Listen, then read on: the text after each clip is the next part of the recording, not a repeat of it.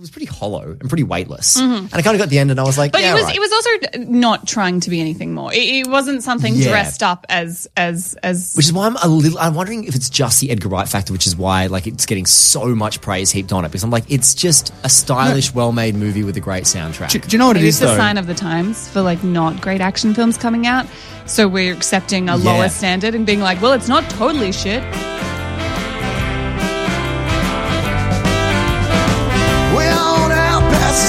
Sign. There's a mason jar of warm and strawberry wine, locked up in a cupboard, hidden from her lover, who's sweating beneath the covers of some other woman's arms, and the leaves flash like sparks. The voices you heard before were those of the Movie Maintenance Podcast, sharing their opinions of Baby Driver and how they compare to the critical acclaim that the film garnered. This inspired us to take a look at the debut film from Greta Gerwig, Lady Bird, and the merit of Rotten Tomatoes and its quote-unquote scoring system. I'm Hyro of the True Romance Film Podcast, and joining me is Michael Denniston of Projecting Film and The Grand Gesture. This is Marcus Played, the movie podcast about movie podcasts. When is a normal time to have sex? You're having sex? I'm ready. Just wanted it to be special. Why? You're gonna have so much unspecial sex in your life. We're afraid that we will never escape our past. Whatever we give you, it's never enough. It's never enough. It is enough. We're afraid of what the future will bring. We're afraid we won't be loved. You can't do anything unless you're the center of attention. We won't be liked. Yeah, well, you know your mom's tits, they're totally fake. She made one bad decision at 19. Two bad decisions. And we won't succeed. I want you to be the very best version of yourself that you can be.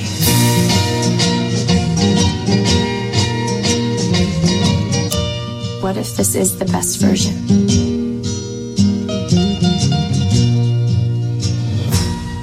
What I'd really like is to be on Math Olympiad. But math isn't something you're terribly strong in. That we know of yet. All right, so let's talk about Lady Bird then, Mike. 100% on Rotten Tomatoes. Critically acclaimed, widely beloved. Shoo-in for Best Picture this year. Raking in the dough? Is it raking in the dough? Is it even playing in Kentucky? It has been for a couple weeks now. And I guess, it is raking in the dough for its budget and expectation. I don't know. I'm sure it'll be very profitable is it A24 that did this one? Yeah, it's A24. They're the new Miramax, right? Hopefully without all of the... settle down. Settle down. We don't know, but hopefully they don't have all the indiscretions and power abuses going on. But yeah, they're the indie darling right now, A24. I don't know. I quite like this movie, but I think it'll be interesting to see how it shakes out, because even though it's done well for probably its expectations up to this point, I still don't know if this has reached a groundswell where you could talk to anyone about Lady Bird and they would know what you're talking about. It'll probably need the Oscar push for it to be a mainstream bit of pop culture consciousness out there. If we just even look back at last year's Oscars, we had Moonlight, La La Land, and a bunch of other films. Were any of those films in the big zeitgeist, the cultural norm? I think La La Land was. I mean, enough so to be made fun of on Saturday Night Live. Even if people hadn't seen it, they're aware of what it is, and it's like, oh yeah, those kids dancing and jazz. That's enough for people to get a joke, get a punchline about it. Yeah. I guess I'd look at Moonlight. I guess I'm staring right at Moonlight. That film that nobody really gravitated to outside of. What's that? Nobody really saw. Well, outside of the Academy voters, I'm not even sure if they saw it. But and film Twitter, of course, film Twitter is all over it. So I feel that Lady Bird sort of falls into that same mold that's Moonlight's carved out of. Yeah, but for this year, it's competing with a bunch of, I guess, little Davids. I don't know if we have a Goliath yet. Dunkirk, maybe, as far as I thought that was a Grendel joke there. No, I mean, Grendel is his own joke. I don't need to construct anything to relate him to Lady Bird. I think this year is different. Moonlight had the antagonist to take down, the big glossy Hollywood production. I don't know if Lady Bird has that. I think it's it snuck up on people. It snuck up on me in a way that Moonlight didn't. I think Moonlight caught probably like Oscar prognosticators off guard, but just looking at the trailer, that looked like, okay, this film was going to be important. Well, when Moonlight came out, Barry Jenkins hadn't done anything in quite some time, and you've got a big cast of relative unknowns. So there's not a lot to hedge your bet on outside of somebody or, the critics and stuff in the festival circuits sort of hyping this thing up. But outside of that, it doesn't come with a big cadre of things. It's not the PTAs. It's not the these big directors or these big actors that typically come in. It's you don't have what's her name? Not Helen Mirren. Who's the one that's always nominated? Meryl Streep. Meryl Streep's nowhere involved in this. Can't even get a mention on here. I was thinking Judi Dench. I'm like, surely you're confusing Helen Mirren and Judi Dench. No, Meryl, the great Meryl. Well, see, it's flipped for me because Moonlight was on my radar. Something like, I need to make a point to see that. That'll be a part of the film conversation. I didn't expect that with Lady Bird going into it. I was putting it more in line with something like, and I haven't seen this, so I don't know if this is a great comparison, but I thought it would be like the Meyerowitz stories. Is that the Netflix thing with Adam Sandler? That's it. Have you seen it? Maybe I'm way off. I have not. I thought it would be like kind of a quirky comedy type film that some people would like, but I did not see 100% on Rotten Tomatoes. I did not see it being elevated to this air of importance. And that may be a little bit unfair to Lady Bird because it is definitely not as politically charged as something like Moonlight. At times it is a coming of age high school comedy. Well, this kind of spearheads us a little bit into the direction of our discussion on Rotten Tomatoes, where you're saying that you didn't see it having this 100% and this quote unquote air of importance, and is just broke a record, right? Is that the new record that we're dealing with? Is 100% on Rotten Tomatoes the benchmark? Forget about Academy Awards, forget about, Roger Ebert giving it a 3 thumbs up. Right now it's what's your certified fresh or your rotten or whatever. That is the benchmark that we discuss our films with. Yeah, I think it's certainly questionable because I don't think the intention was ever there with Rotten Tomatoes for it to be the benchmark. But I also think that, Siskel and Ebert did not intend for 2 thumbs up to be the benchmark for most people. And that became such an easy thing just to look at in the paper or to watch on television. It's easily digestible. So yeah, I think Rotten Tomatoes, you had the controversy, kind of trumped up controversy with Justice League, where it's like they're trying to hide the Rotten Tomatoes score. There's some sort of studio interference. But to your point, Moonlight, it was not 100% on Rotten Tomatoes. So it's like Lady Bird, it is. Are you writing for Rotten Tomatoes these days? Are you being one of the critics that's being counted? Because I know you weren't a big fan of Moonlight. No, I was not. I was not a huge fan. I had apparently the world's worst opinion that I liked some of the stuff quite a bit, and then there was stuff that I didn't like. That's not how you do film Twitter appropriately. That's not clickable. Nope. But I don't know how long they're counting the Rotten Tomatoes thing. The piece I saw was citing Toy Story 2 as far as whatever record, as far as streaks of positive reviews, while still maintaining 100%. Lady Bird just broke, and that's 2 decades.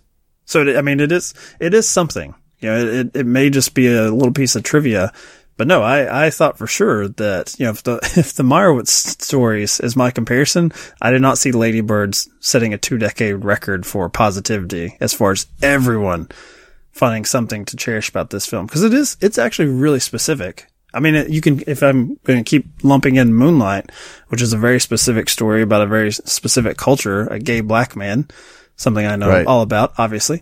An expert. Yeah. Lady Bird, a high school girl in Sacramento. They bang you over the head with it. This is very much a personal experience. It's very specific to a time period, I believe 2002. That city, Sacramento, is very important to it. I have nothing in common with these people, and I would imagine a lot of people don't. I had a hard time connecting. It took me about a good 30, 40 minutes, which is about half the runtime, for the movie really to connect with me. And once it did, and I started to see the curtain pulled back a little bit with some of the characters and some of the double sides to everybody. Then it started connecting a little bit, and I started rolling with the film, and I really enjoyed it as well. I mean, I really liked the movie. Whether or not it ends up being one of my favorite movies of the year or something like that remains to be seen. But you're right. I mean, I don't see a general audience being as patient as you and I are with the film. And I don't know what your experience is like as far as how long it took to kind of get its meat hooks into you.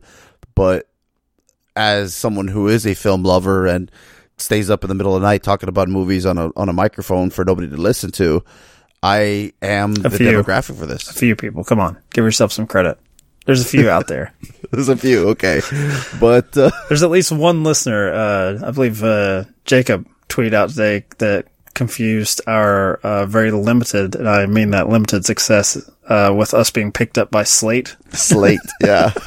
I saw that come across the Twitter feed, and I didn't know how to deal with that, man. I didn't know how to respond because I think it's pretty clear that we're failures. So I didn't feel like it needed a response. Be like, nope, we haven't got that crown just yet. But this episode will put us over the top. This is going to be at the Lady Bird. The film Twitter is going to just jump all over Lady Bird. Let me before you take it completely away, you've kind of made my transition for me as far as the podcast I want to introduce, because you're talking about general audiences, and this is one that I don't listen to often, but I'm going to give a shout out to our cohorts on Mark S. Played, in particular Andrew of AB Film Review, because he's in our little group, the big Oscar guy. And I found myself in the wee hours, and probably like the evening for him, arguing and debating what is going to be seen as the front runner this year. Oh, so you're talking about our group chat that I woke up to? There was like 190 texts going back and forth? Right. And primarily us defending movies and arguing for movies we have not seen, which is the best way to do it. Absolutely. So I pulled up today on my morning commute because I'm like, you know what, I'm talking out my ass, so let me listen to other people talk out of their ass and play this little sports game where they're sort of betting, they're projecting which film will be winning Oscar glory this coming spring. And so I listened to Vanity Fair's Little Gold Men, which is, that's a big faux pas on my part, especially for this podcast, because I try to prop up the little guys. So they don't need our help. They don't need our promotion. So you're going big, huh? This week. Well, I tried to go with people who have maybe been to a screening and seen some of this stuff. And unfortunately, the episode I pulled up, one of the hosts had seen The Post, but it was, at the time of recording, was still embargoed, so they couldn't really say any of their personal feelings. But they did talk a lot about Lady Bird, which is relevant to our conversation. Like La La Land was the movie you were supposed to like, and Moonlight was the movie that you were surprised how much you liked. Like one is a little bit of a letdown once you've heard the hype, and the other one kind of caught you by surprise. And I think Lady Bird has caught a lot of people by surprise. It has that thing going for it, and it has, now I don't know, maybe people who see it from here on out going forward are like, okay, my God, 100% Rotten Tomatoes, like, everybody singing its praises like it's just a movie about a kid in high school. Right. But up till now, it's been kind of like, wow, I cannot believe how much I connect with this movie. They were equally surprised about how well it was received critically, but they were wondering if that was going to work against the film when it does finally make its way to general audiences. If it keeps getting all this recognition and love from film critics, film Twitter, and during award season, if people are going to come to this and not see it the way Greta Gerwig intended. Something like Dunkirk is a big film meant to see on the big screen. It's about something, quote unquote, important. As I said, this is a high school comedy, and I think there are going to be some people that are like, why is this 100% Rotten Tomatoes? Like, and even the people, I went with my sister and her husband, and my sister has become like a Lady Bird hater already. And there it is. she thought it was fine. Like, as soon as it was over, she's like, yeah, it's okay. It's some funny bits and stuff. And I turned to her and I said, do you see it as like a Best Picture contender? And she's like, Best Picture? No, this isn't the type of movie that would. And I guess she's someone who is taken aback by this, and the Rotten Tomato score is actually working against it for her. Now it's like she's looking at this as like, people are crazy to talk about this film, as I said, with that air of importance, and she's having negative feelings. So it's one of those things where Rotten Tomatoes can be used to champion a smaller film, but I am afraid of the backlash, inevitable backlash that's going to come for Lady Bird. Backlash is what we're getting here, I believe. Nickelback, huh? Yep. So I don't know where I'm going with this, but bear with me here. Okay. I believe that what could happen with Lady Bird is similar to what happened with Nickelback. They had all this success and, acclaim or whatever. I'm just giving you all the rope possible to hang yourself here. I'm doing it. I'm going with it, buddy. And then now it's this, just everybody looks at it. It's like, how did Nickelback become Nickelback? How did Nickelback become famous? How does that work? So I look at a film that you loved that had high Rotten Tomato score, 92%, Queen of Earth. So if we're using the Rotten Tomato meter as our guide to go into a film, do you think that a general audience would see Queen of Earth and think, wow, man, this is awesome. I love this thing. Some things just aren't meant for populist consumption. Yeah, and I that's the way it is. Yeah. Nickelback is. Yeah, absolutely. I guess. I just want to see where you go with this. Well, it's certainly, I can't imagine there's a huge crossover of Nickelback fans checking out Queen of Earth and really digging it, but maybe they're out there. I hope that we have some of those listeners, and please tweet at us. Let us know who you are, you strange, beautiful folk. But no, something like Queen of Earth, I think it's clear when people talk about it. I'm not saying that I was lying or stretching my enthusiasm for that film, because I really did dig it, and it was in like my top 10 for the year, top 5, I don't remember. But I would always preface it like, you know what, I would totally understand if people don't dig this, if people don't get it. Right. I think Lady Bird is certainly more populist, has the possibility of more mainstream appeal.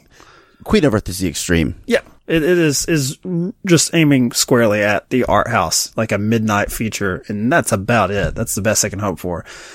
But I do think that Lady Bird is going to find itself, and Greta Gerwig in particular, pleasantly surprised, maybe with the success this film's going to have. But I think it's going to bring out the detractors. I can't disagree with you. After watching Lady Bird, I see the avalanche of love for it, and I can't help but question it. Because, I did like it, but I didn't 100% like it. I found flaws in it, obviously, the build-up and the amount of time it took for me to latch on. Here's a side question for you. Yep. I found myself, most of the stuff that's in my, say, top 10 for the year, usually there might be one or two that I'm 100% with the entire time, but most of the stuff I, truly dig and go back to is the stuff that, as I was watching it, I had issues with. Where I found missteps, but yet those are the ones that I want to revisit more so than I think of something like Dunkirk, and I don't think I had any particular problems with it, but after it was over, I felt like, okay, I've had that experience. I felt no need to revisit it. There's nothing more there. But Lady Bird, there are some scenes that as I was watching it, I'm like, oh, why are they including this? Cause they're little, vignettes of just these high school experiences, fallouts with friends, these stupid pranks they play, on their teachers. But I don't know. When I got to the end of it, I found myself really loving this film. I did understand the 100%, but I can't really explain why, because this is not something that speaks to my particular life experience, but I just really dug it. So the Dunkirk thing, I could see myself revisiting it in showing it to somebody, trying to give someone that experience. Particularly somebody who's got a big sound system, a big whatever. As a technical achievement. As a technical marvel, right. The intent for that film was very different than something like Lady Bird. I think that Lady Bird, for me, you're talking about some of the stuff you were questioning of why is this kind of lodged in there? I took Lady Bird as sort of this love letter from Greta Gerwig to everything that influenced her. All these little nitnoid things between her mom, Sacramento itself, obviously, drilled it to the umpth degree, but I never really questioned anything in Lady Bird other than, I guess, the initial part. I just questioned where it was going. But a movie like The Big Sick, I didn't have any questions about it. I never had any, why is this there? Why is this here? I had a lot of questions about it. I know you did. You didn't like that. You didn't like the white dude, but can't stand him. Yeah, nobody can. But there's a movie that I've revisited 3 or 4 times, and I've shared with friends and family, etc. So I don't have the same experience. Queen of Earth isn't something I'm going to bring to the family, though. You should. But conversation starter with the kids. Yeah, about that. I don't think you've met my kids. Actually, that's not exactly gonna fly in that crew. Well, it's interesting because Big Sick is obviously, and it was sold as a very personal experience, a true-ish version, a film adaptation of this love story between two real people who decide to share that with the world. And I've not read or listened to many interviews with Greta Gerwig. I can only assume this is very personal to her or based on her youth. She says that nothing in this film really happened to her, but it's all derived from emotional experiences in her youth. So it all reflects the aspects of youth, but none of it really happened. That's what she says. I don't really like that answer. I don't know what that means. Yeah, I don't know. Is she afraid of embarrassing someone in her life? I don't know, because there's nothing heinous that happens in this film. It's not like, she kills someone. This isn't a version of Bully or anything. No, maybe she wants to keep something private. I mean, and not everybody could be Camille Nanjiani and Miss Gordon, Emily Gordon. So not everybody could just lay their shit out there for everybody, for the world to see. So maybe she was trying to keep something universal, because it does. I mean, clearly by the Rotten Tomatoes score, you have many critics from all walks of life who are really gravitating towards this Lady Bird experience. And I think to something you said earlier is the main drive for my love for this film is how empathetic it is to all of the characters. Within reason. There may be some of the cool kids. That's exactly why I dug the film. Especially the mother-daughter relationship. You could argue that the mother, for a certain period of time in the film, is a bit one-sided in the sense that we're only seeing it from the daughter's perspective. But when you see her with, say, for instance, the priest, when you see her also alone, she's driving the airport, dropping the airport sequence, you see the true nature of her relationship, the letters and all that stuff. I mean, it's all there. I agree with you. I think that for me, the moment that the movie really got me was the first boyfriend. There's a scene behind a coffee house. That's where it kind of... It's a great scene. Yeah, it's an amazing scene. The movie really flourished for me right there at that moment. I was like, oh, wow. I kind of see what's going on here. And from that point forward, the movie steamrolled for me. And I won't spoil it, but for me, it all sort of, a bad pun, came home with the ending. Because I felt like... You see a lot of stories about, especially youth, wanting to leave home or wanting to go to, usually in films, it's, New York specifically, go to the big city and make something. And I would think like the Alexander Payne version of this would be, what a bunch of rednecks and fuck ups in this town. Or even a film that I like Ghost World. You have the teenage characters making fun of their surroundings, like what a bunch of a freak show their hometown is, and a bunch of dorks and idiots. Yeah, it's the Sweet Home Alabama effect. Not quite on the level of Ghost World, but sure, I'm sure that's an interesting double feature. She looks back and she's disgusted by them, and she's but Josh Lucas is really attractive, so she gets over it. She's like, all right, I'm a fan of Josh Lucas. Why isn't he super famous? I don't know. I always thought that. I always thought he was sort of an interesting actor, but I don't know. Hulk? I don't know what killed his career, but yeah, he's just not doing it anymore. He's not in Lady Bird. He could have been like the teacher here. Doesn't he normally play Yeah, he could have done that. Yeah. I mean, he's right in the age range. He's a good looking dude. But I felt like the way they sort of, they're not coming down saying that this young girl is young and stupid for being passionate about seeing the world or seeing something different. But they give her, and maybe that's, I don't know how honest that is to a teenager's experience to have maybe that immediate sort of self-reflection, but it's a movie. So I like that they give her that chance to reflect back on where she came from, and, it has a bit of grace to it as opposed to just saying, thank God I don't have to hang out with those dorks anymore.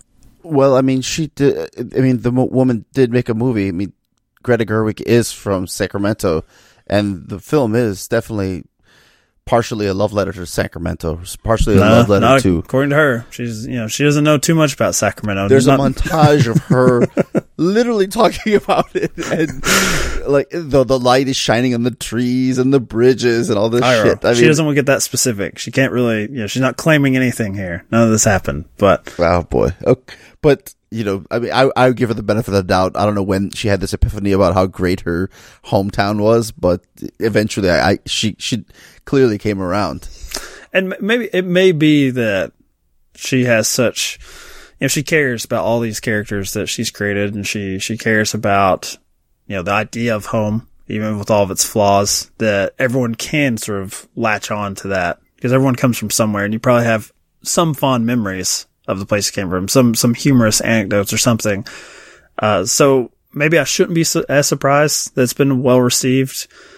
But I don't know. I'm still not convinced it's an Oscar movie. It just, and I say that, I say I'm not that either. Well, and I say that as a compliment, cause I look at Dunkirk as, oh, that's an Oscar movie. Oh yeah. And even your, Big Sick that you love, compliment to it, I don't see as an Oscar movie. It would be cool if those type of films were being nominated for Best Picture, but I don't know. They're a little bit shaggy. There's some extra material that is a little bit more grounded and real. Not everything is so clean and perfect. And I like that. Well, I mean, honestly, how different is something like Hidden Figures from these films? They're populist movies. They're historical importance. I mean, those women did help us get to space, so it's a little bit more than what Lady Bird does here. Lion? He's really good at Google Earth. I don't know. No, he's actually really bad at it. As a person who works at it, he's really, really bad. I could have had him found by his parents 5 years prior. He could have hollered at me. Sorry, a second. But I can't explain Lion. I'm sorry, Australia. I can't explain Lion. Yeah, I don't know. Our brother in arms over there is gonna just slam his fist down on the table. Coffee's gonna splatter everywhere as we trounce Lion. I love that we're having a primarily Oscar focused discussion, and supposed to be Rotten Tomatoes, isn't it? Andrew is not around for it. That's what I love. So let's bring it back to Rotten Tomatoes then. Let me ask you this: how do you use Rotten Tomatoes? And not to be like kind of an interviewee sort of thing, but like when I use Rotten Tomatoes, I obviously look at the number first. And you look at it, but I start digging into some of the anecdotes. I don't read the full review often. I'll read maybe 4 or 5 of them, but I do go down the list because they give you like 2 or 3 sentences and they'll say, it's okay, and then fresh, because it's okay counts as fresh, and also stupendous counts as fresh. So you kind of have to take it with a grain of salt there. I guess for the most part, I don't use it. I mean, something like Justice League, I mentioned that. Unless we're arguing. Unless we're in this giant debate and arguing, the Rotten Tomato number will come out if it suits you. Okay, like, let's say I'm a fan of Greta Gerwig, so let's just say it was somebody I wasn't aware of, some anonymous person, their first film. They made Lady Bird, and I didn't know any of the actors in it. If it still had 100%, that would probably get me to see it. Or at least go out to the theater and see it, as opposed, because I would wonder. I'm like, whoa, what is this? Like, why is everyone raving about this? If it got a 75, 80%, I don't know if that moves the needle for me from complete ignorance to something to I have to go see that this weekend. But then there's other stuff that if it gets a negative review, I don't care. Like, there's certain actors that I like. Anything that Miles Teller's in, I don't care if it's 10% on Rotten Tomatoes. I'm gonna go check it out because I like Miles Teller. So I don't know. I guess it's just the things that are the complete unknown that have no other selling points. It could have an effect on me then. Yeah. I was just thinking in my head, how does my family use Rotten Tomatoes, or how do like friends that don't really have like a just big passion for film like you and I do, how do they use Rotten Tomatoes if they go by it? And honestly, they really don't. I mean, it's just a talking point for the most part for them, because they're going to go see the Justice Leagues, the Marvel movies, the big films, anything with The Rock in it, I guess, regardless of what the Rotten Tomato score is. And I don't see it really coming into play. Maybe it comes into play with our ilk a little bit more on some stuff and in the discussion, but not in what pushes us to see the film. Yeah, I mean, unfortunately, I think it probably is used more by people discussing films on Twitter or podcasters. And I have my suspicions a lot of times that there are certain films that come out with a certain number, and those become punching bags. Like, it's like, oh, it's cool to pick on this film because it's getting horrible reviews. Or, there's one that came out recently, and I don't know what its Rotten Tomatoes is, but Roma J. Israel, which I really loved. I was shocked. Mm-hmm. I mean, I didn't have any expectations for it. But The only thing I had read was that I think at Toronto, 52%. Okay, so that's bad for that type of film. That's bad. You know, There's for a green splat right next to it. It's pretty bad. For Justice League, I don't think that matters at all. I think you get into comic book movie territories if you get down to 30% or below. That's probably bad, but 50% for a superhero movie, I don't know. Could be good, could be bad. You mean it's not a travesty that it didn't make $100 million or whatever? I going back to our another cohort of ours, old Chris Maynard over at Falling Films, wrote a little piece where he talked about how he was disgusted with the conversation about money and the conversation about how a film's budget is considered a disaster, like podcasts and stuff like that, talking about that as being a disaster. So I don't know. I mean, are you talking about Justice League? Yes, Justice League. I'm sorry. Yeah, because I'm sure Roman J. Israel would be happy with any money that's coming in. Yeah. Justice League. I mean, it's a fair point because we all immediately look at it probably based on the Friday numbers and we're like, oh, this is a flop, and a lot of people still saw the fucking thing.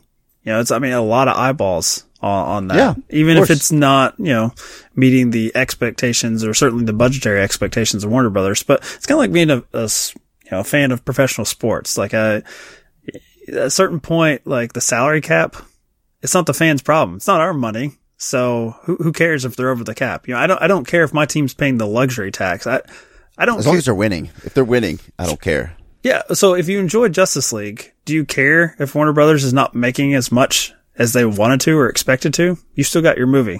Well, if they're the Brooklyn Nets and they're $80 million over the cap and stinking up the joint, then I do care. I have this argument with Barry all the time about the cap and cap. Like, look at the Patriots and how they manage their cap by not paying anybody a lot of money except for Brady, and even he's kind of on the cheap for what he is. He's not getting Joe Flacco money, that's for sure. Hell no, he's in Ryan Tannehill's camp with the money, and this is not exactly a big comparison between the two, but we digress on the sports talk. I tried to talk about Roman J. Israel, and you're like, you know what? We're going to talk about Justice League and then football. And so that's clearly you're not a fan, or you did not want to entertain my notions of it. But I think it all goes back to perception. That's the point of this episode. Roman J. Israel, I think, premiered at Toronto and had negative reviews or didn't have good buzz coming out of that, and so people just immediately wrote it off, which I don't subscribe to. It's like in this particular case,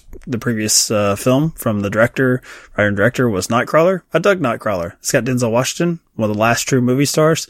I'm going to see it. I don't give a fuck what any of you say. Like I don't think there's a single, be it Rotten Tomatoes or film critic, that's going to sway me. If I've already got set in my mind, kind of like your family, if I want to see something, I don't care. I don't care what it is. It's interesting what you mentioned about the Toronto thing and kind of bad buzz coming out of there. It's almost to the point where critics don't even want to bother with it, because you look at, go back to Rotten Tomatoes, only 100 reviews have been counted for Roman J. Israel for 3 billboards outside of Ebbing, Missouri, which has no real star power. I mean, Frances McDormand. She's not Denzel. She's not Denzel. No, she's not Denzel Washington. Yeah. I have 175 reviews on there already, and it's not like a massive release just yet. That's my issue. I'm sure most people are going to come out saying Three Billboards is a better movie, better experience than Roman J. Israel, and that's fine. I saw 3 Billboards and it's a good movie.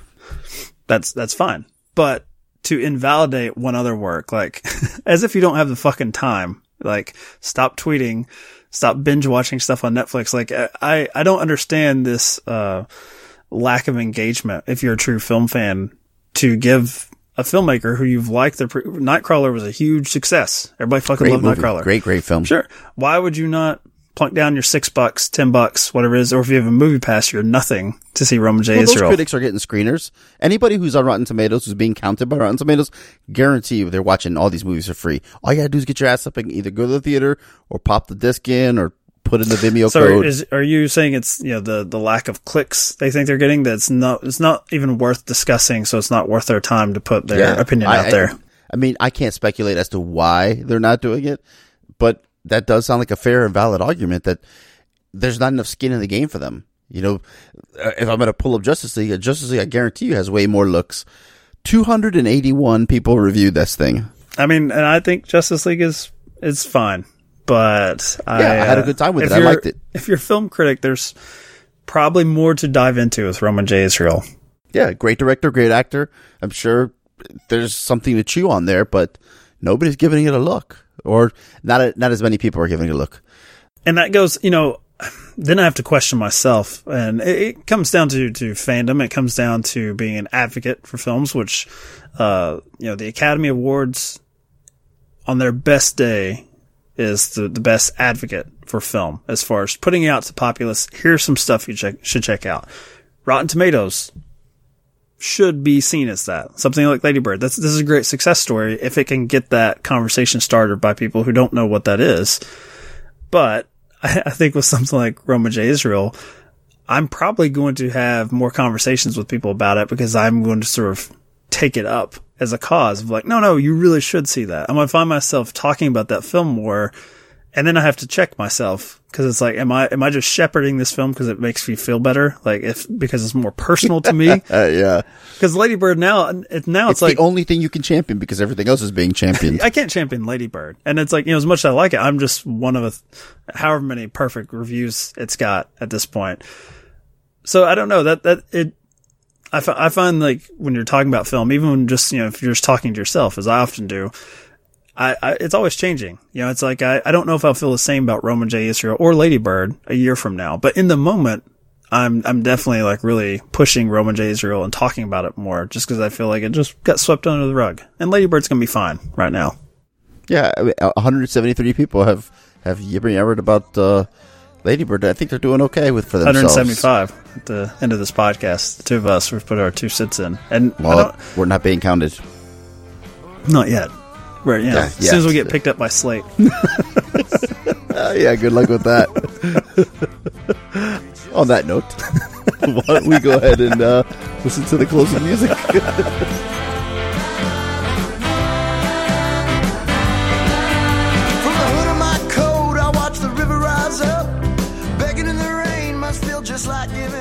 This has been Marcus Played, and thanks for listening. If you like what you heard here, please subscribe on iTunes or Pod Player of choice, and do the same for the shows that we sampled. We checked them out, we liked them, and we featured them here, so give it a shot. And if you can't get enough of us, check out our shows at Projecting Film, The Grand Gesture, and the True Bromance Film Podcast. And also check out all of our other podcast-related material we're offering at followingfilms.com.